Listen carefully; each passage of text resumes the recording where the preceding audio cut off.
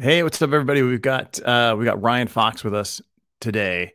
What are we talking about? We're talking about demand. We're seeing corrugate demand go down. We've seen paperboard demand go down, and Ryan is our good buddy who happens to be with. Um, you're a Bloomberg analyst, so just give us like a quick rundown of what we're going to talk about today, and then we'll get to it. Well, yeah. So corrugated packaging is widely thought of. Maybe Corey knows this or not, but many people think that corrugated packaging is a leading indicator of the economy. So with so many consumer goods packaged in corrugated packaging to ship across the world, it's something that a lot of people keep up with to track and see, what's happening. So we've been following it for the last couple of years now, and we have some pretty cool metrics. Really wanted to be able to show you some cool charts that we put together, but we won't be able to do that this morning. But we can at least talk about what we're seeing out in the marketplace and what we think may happen here in the near future. Sounds good, man. So today we're just going to go through like demand, what's happening in terms of just supply, how that's going to impact the rest of the industry, and other, possibly some good opportunities that you can find in this, find some silver linings here. Right. So this morning we got our buddy Corey Connors Hey, at Corrugated on the TikToks. good morning. Um, what's up, buddy? And then we got Ryan Fox, who Bloomberg analyst. Feel so special, like we got Bloomberg analyst on here. Come on. Mr. Ryan Fox. Mr. That's right. And then we got me, Sir. Velio Matos from Packaging Unboxed and idpdirect.com. So Well, what's up, Corey? How's it going? Really good. Good. You're exactly right. Corrugated has long been a indicator for the economy, and I'll get people reaching out to me saying, "How are we doing? What's going on? Are sales up? Sales down? What's going on with corrugated?" And I think it's an important indicator. It's not the only, of course, but it's a kind of a precursor to what's happening. But I feel like this could easily turn around with the demand for paper corrugated packaging as that sustainability initiatives continue to increase in the world of packaging. when So did you're sorry. So you're sorry. I'm bullish. All right. Yeah. So Corey's like demand is down, but sustainability conversations are up. So that means that paperboard and yes. corrugate's going to just like blow up. Is how you feeling? All right, Ryan. I think so. Yeah. Well, I was just gonna say, when pop this bubble? was there any point in time in the last year where you definitely saw a shift in, like, orders were coming in slower than they were previously? Not for me personally. I believe our company has experienced that as a $5 billion packaging company. We've Yeah. experienced his ebbs and flows of demand in because we cover all segments of packaging, which is really important to know that we don't just do corrugated. We do all kinds of packaging, and but we're seeing really strong numbers.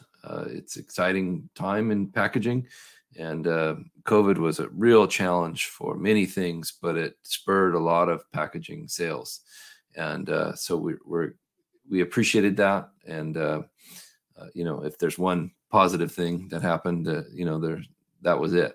Maybe one of several, maybe. But So on that note, well, let's talk about what happened with getting things pulled forward. Yeah. So before the pandemic, the industry measures output in two different ways. They measure it in terms of tons. So paper mills, like they just want to measure how many tons of paper they make, and then the other side is billions of square feet, how many boxes were shipped. And we don't have really a great way to measure the total number of boxes. To say it's billions is Right. probably a very easy statement. A very popular e-commerce platform had posted that they shipped like 4.75 billion packages last year, and Wow. like 43% of them were in corrugated boxes. So we do know that the sheer volume is very big.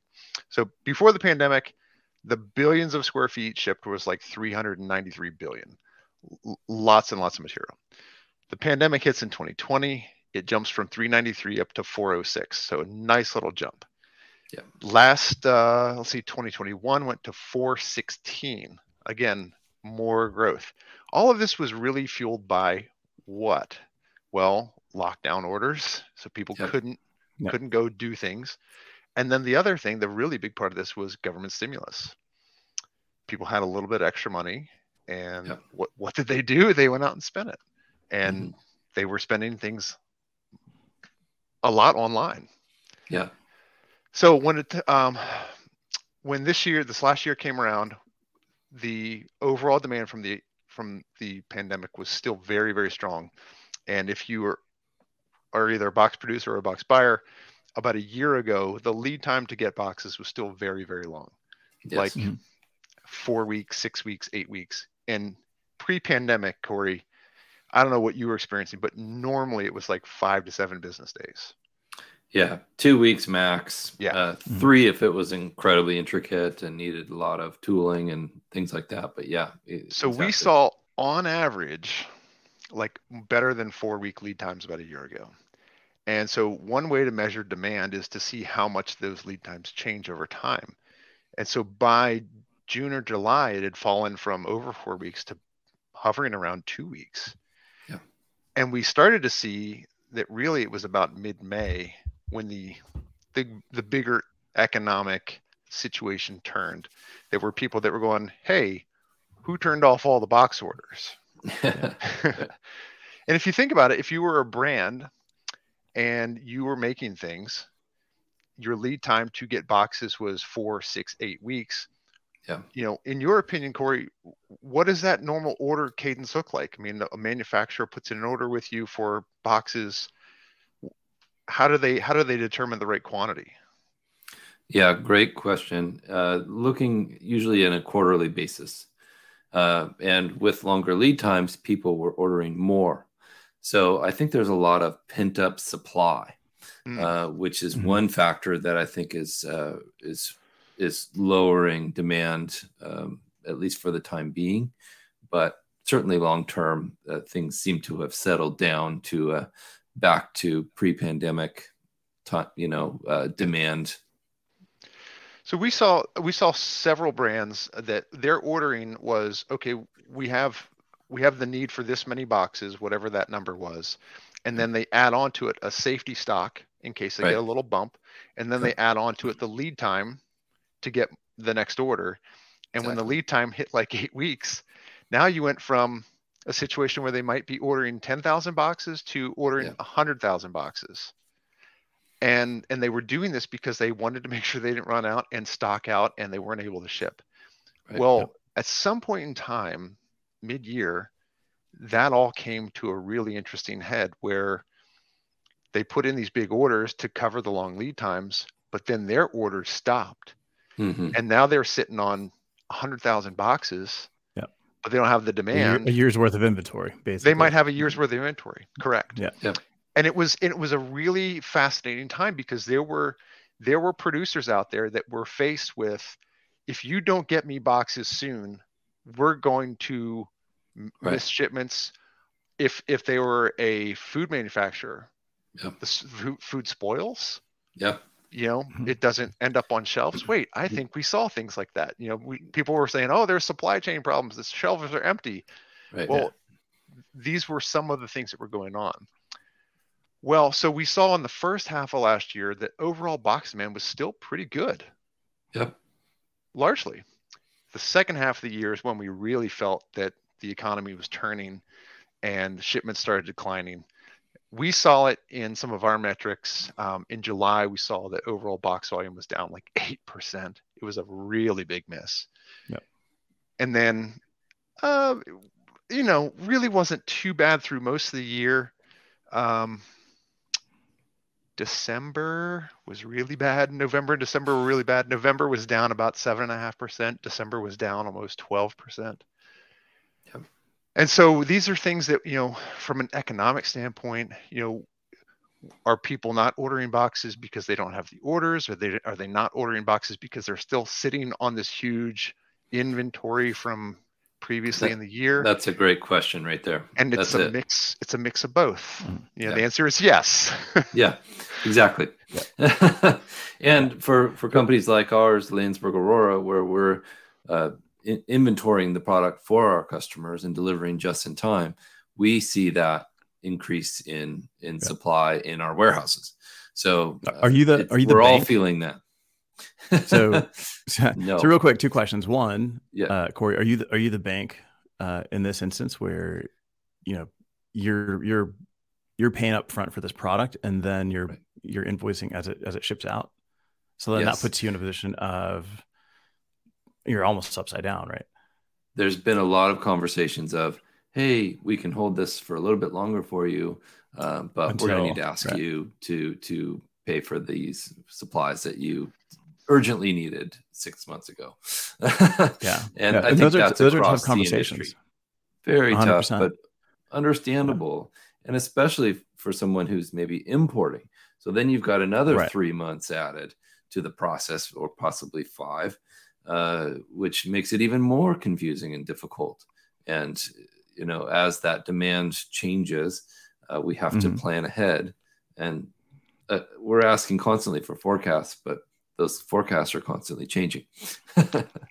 Right now, asking anybody for even a 90-day forecast is asking for a miracle, because people really don't know. Yeah. So just real quick, just to kind of reset, anybody that's joining us today, thank you so much for joining. I see we got John, we got Fred, Ava. So we're going to see here Nick, Seth. Thanks for joining us. I think real quick, like what we're talking about is we're seeing all these articles in terms of what's happening out there, right? Cardboard is changing. WestRock just missed their earnings. They're talking about like the different stocks to watch with this current downturn. Cardboard demand is just plunging at rates that we haven't seen since the Great Recession. Right? So let me talk about this for a second. Wait. But before we get to it, because I want to make sure that we all kind of are back to like where we're going with this. I think the point that Corey said earlier was it feels all right because we're going back to what it was before the pandemic. But I think there's like one thing that we're not covering, and I'll let you kind of jump on that. I'll softball that one up to you, Ryan. Well, so what I was going to say there is what we're experiencing right now is things coming back into balance. Okay, the pandemic screwed everything up from a normal way of doing things, and so now, yes, things are in decline, but it's not really as I don't want to say it's not as it's equalizing. And I don't want people to think, oh, it's so bad. Yes, volume is coming down. But if we reframe it and we look at, okay, well, pre-pandemic, what were volumes like and where are we going now? We are going to likely be at a 2019 volume level, or maybe even a little bit higher. And if we can keep that a little bit higher, I think that's a huge win given where we are right now in the economy, but also just from finding balance again. Yeah, the one thing that we're not talking about yet is when we had you on last quarter was the amount of equipment that was coming online to be able to produce. I think we were like to increase production. I think it was like 10% or something like that. So all of the stuff that was supposed to come on in the fourth quarter of last year got pushed to this year. The industry took about 2 million tons of market-related downtime in the second half of last year. Well, all of the new mill capacity is about 2.5 million tons for this year. So while we're taking downtime and reducing how much paper they're putting out, they're now adding that same amount back in almost, if not a little bit more. So it's a very strange dynamic, and it's happening not just in the US, but all over the world. And it seems like supply is changing. So that's something we need to look at. We're not just talking about brown boxes here. We're talking about digital printing of corrugated and that massive shift in the market. And just paperboard as well. Oh, 100%. Absolutely. Well, be it right or be it wrong, I know this is like sustainability is often like religion. You get some people that are on this side and some people are on that side. And if you're Very team true. plastics, you're this, and your team paper, you're that. So be it right or be it wrong, paper packaging is definitely riding what they say in the economic world, the tailwind of sustainability. Like in the eyes of consumers, paper-based packaging is seen as a better alternative. And I think it's largely in part due, like the paper trades have done a very great job helping people understand that paper is highly recyclable and highly recycled. Like it is actually something that gets processed and turned into new paper. Yeah. I mean, mills in 2021 consumed like 25 million tons of recycled paper. So, and we talked about those rates on when I interviewed you on my podcast, and there were people saying things like 86%, 90+%, and you brought us back to reality. Well, what's like the update? I think it was like 9% is what the reality was. No, it's not that low. But we have so a recycling rate when we spoke about it last quarter, it was consumer, like me, you, people listening, like our rates, I think were made up about 9% of the total volume, and then it was like the big box stores. Yeah. So a rate is just a comparison of one number to another number, right? And so if we compare those two numbers, but we don't understand what those numbers represent, then you can make it be whatever it's going to be. And under the current rate, the way that we calculate it, it's 100% possible for us to have a banner year and for the recycling rate to be 106%. And people go, wait, 106% of boxes get recycled? Well, see, this is where we misunderstand that what that rate means. And really, there's a difference between what a recycling rate is for, economic purposes and what percentage of boxes are actually being recycled. That these are two different things. So yes, I don't know what the new one for 2022 is. It could be. I mean, it could be anything. Square footage, 400 billion square feet. It came down quite a bit from 2021. It was let's see, down about 3.9% year over year reduction in footage. And I think the important question here is, how many BMCs have you collected, Ryan? It's a lot. and it's really funny because there are so many people I know from LinkedIn, and people reach out to me through there, and if I'm out and about, I will shoot them a picture of a box from their plant. So I was out with my wife a couple weeks ago, and I saw a box, and I was like, oh my gosh, and I snap a picture and I send it to the guy. I'm like, it's your plant. And he was like, oh, that is so cool. And so I'm several hundred in at this point. Nice. But don't have them all. We got to come up with a creative way to display all those for you. Yes. All right. So box demand is down. Paperboard, cardboard demand is down. Paperboard demand is down. So what happens next, right? Possible production capacity is up. It's impossible because if they don't turn the machines on, then it's not possible, right? But the potential is there. Well, what do you know about paper machine, like paper mills and how they typically work? Do you guys have? Not enough, for sure. Yeah. So broadly speaking, they don't like to turn them off. Right. Imagine that. It costs a lot of money. Yeah, for sure. And so when you can't have a shipment domestically in the U.S., your next feasible option is to export it. And those are in decline as well because globally, more and more people have added capacity. And so now everybody's fighting over the same business. The next option would be to change production from one paper commodity to another paper commodity. People are trying to get creative on how to keep their mills running and keep making products.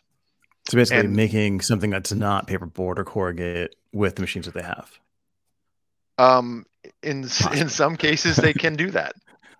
So in some cases you could swing the production from container board into craft like the bag material, like if you're buying Mm-hmm. a paper bag, or you can make what they call fluff pulp or Mm-hmm. market pulp, or there are a number of different options, but they're not all very good options at the moment. Like the globally there is just a Yeah. global oversupply, and what do we Dude, know that's about crazy. basic Well, economics?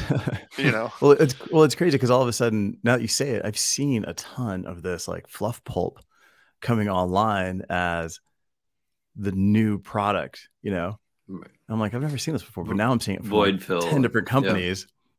It's like, okay, well, now that makes sense, right? It's like they're looking for a way to keep production going and deliver more products.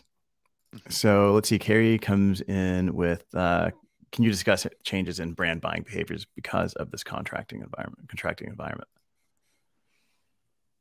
What do you think, Corey? I think they're tentative, Carrie. I think they're nervous. They don't want to put a bunch of cash into their supply, but they still want to hold their place as top priority for a packaging company. So it's an interesting dilemma or dynamic that's building, and I think we're going to see a lot of people that are sitting on a lot of inventory for maybe another Next year year. or more. Yeah.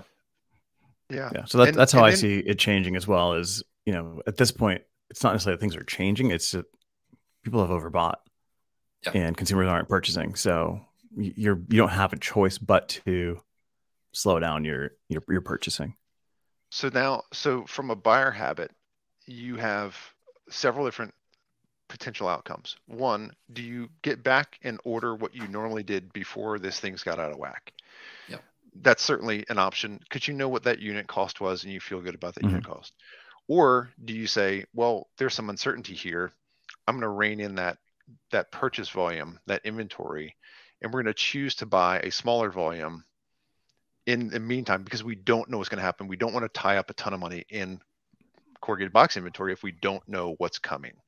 Right. So do you go from buying 10,000 boxes down to 500 boxes because you just don't know? Yep. These are decisions that people have to make, and they have to make them for their own company. And we have definitely seen historically that people tend to buy smaller and make that decision. They'll even absorbing that cost delta because it's going to be a little bit more expensive, right? Right. It might be a little bit more expensive, but in the grand scheme of things, now you're not inventorying something for a year in the face of uncertain demand. Cost? Right. Correct. No. And now, like with the interest rates going up and up and up, all of these things have a much higher cost of capital than they ever did. So some of these decisions are, they're not easy. And again, so many people are in this position to say, do we try to lower our costs, and how do we do that? Or do we take less inventory? And obviously, like Corey, you're still in sales. Like this is when you get to shine. This is a golden opportunity for any packaging professional to come in, offer real value, to show, okay, we're not just going to do the same old thing that everybody else is doing, but we're going to bring real value to you and show you how you can save real money. Creative solutions, and there are many. So on the flip side of this, right, as there's more product being warehoused, there's more space being taken up, on a warehouse floor. What's that doing to warehousing prices as demand continues to go up? I would assume that's going to increase as well. Definitely. I would assume so. Have we too. seen this? I've not been following it that closely. What I have been following is when people talk to me about what they are warehousing and how they're trying to draw those inventories down and reduce that overall cost.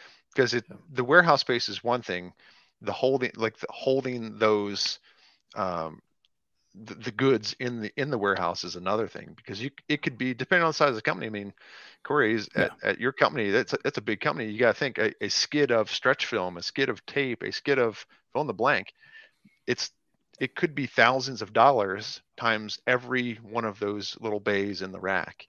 So you could be talking $1 million or more.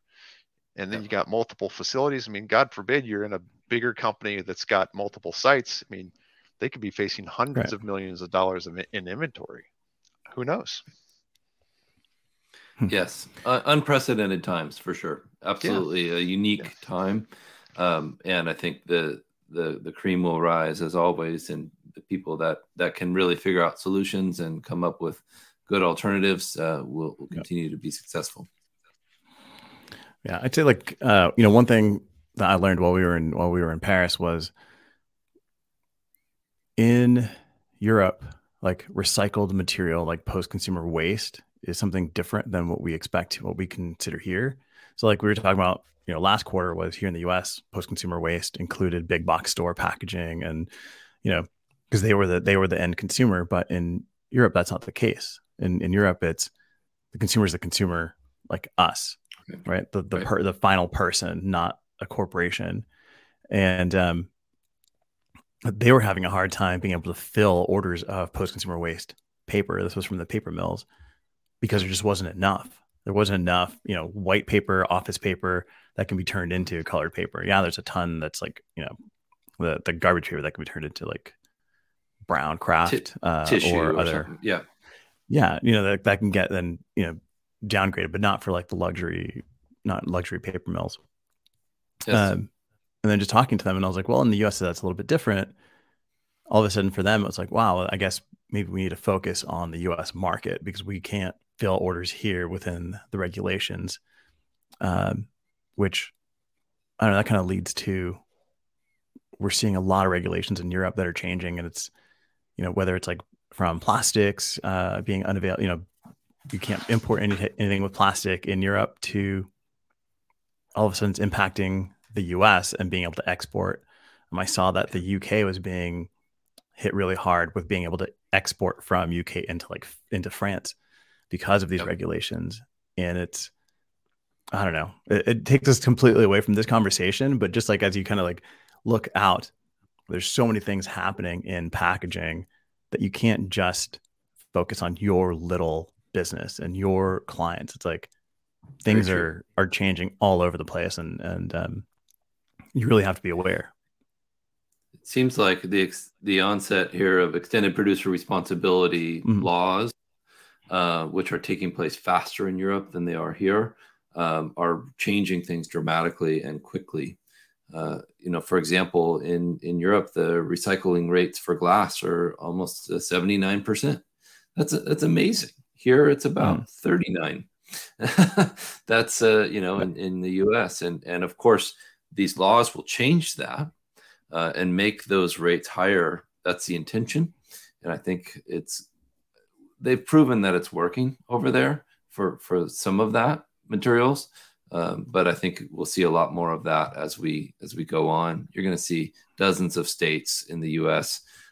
With these new laws, and people are going to be scrambling to recycle faster and more. Yeah.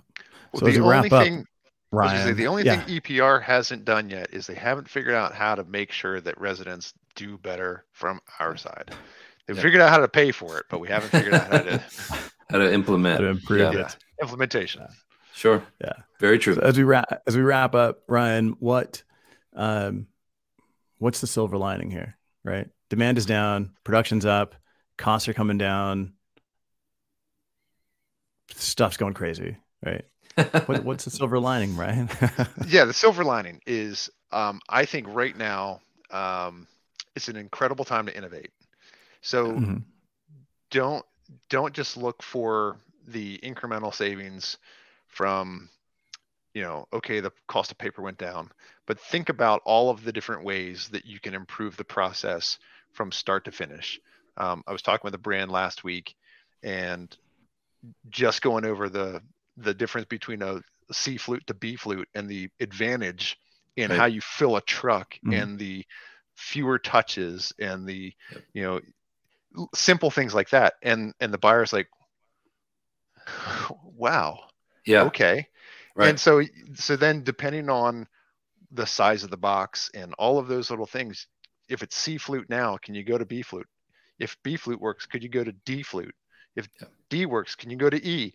Like, right. And there are so many things, because if, let's just say you're buying a truckload of boxes and it's 25,000 boxes per truckload, and you switch it from C to B, well, now you went from 25,000 a truckload to 35,000 a truckload or something like that. Yes. Well, the 35,000 price might be better than the 25,000 price. Yeah. And, amazing innovations. Yeah. And so then you got the incremental savings, because there's fewer trucks. So if it was one truckload a week at 25,000 and you went to 35,000, now it's one truckload every other, or every 10 days or every 11 days or whatever it is. So it's at the end of the year, how many fewer trucks did you receive? Yeah, like 20% less. Yeah. Well, massive change, massive savings. Yeah, forklift driver time, natural gas, the propane and the forklifts, and it cascades down through the entire value chain. One truckload of corrugated slip sheets, which are commonly put on the bottom of a pallet, 48 by 40, is equal to 2 pallets of chipboard slip sheets. And those chipboard slip sheets can do the job even better. So fascinating changes. Imagine that savings of space and money. Yeah.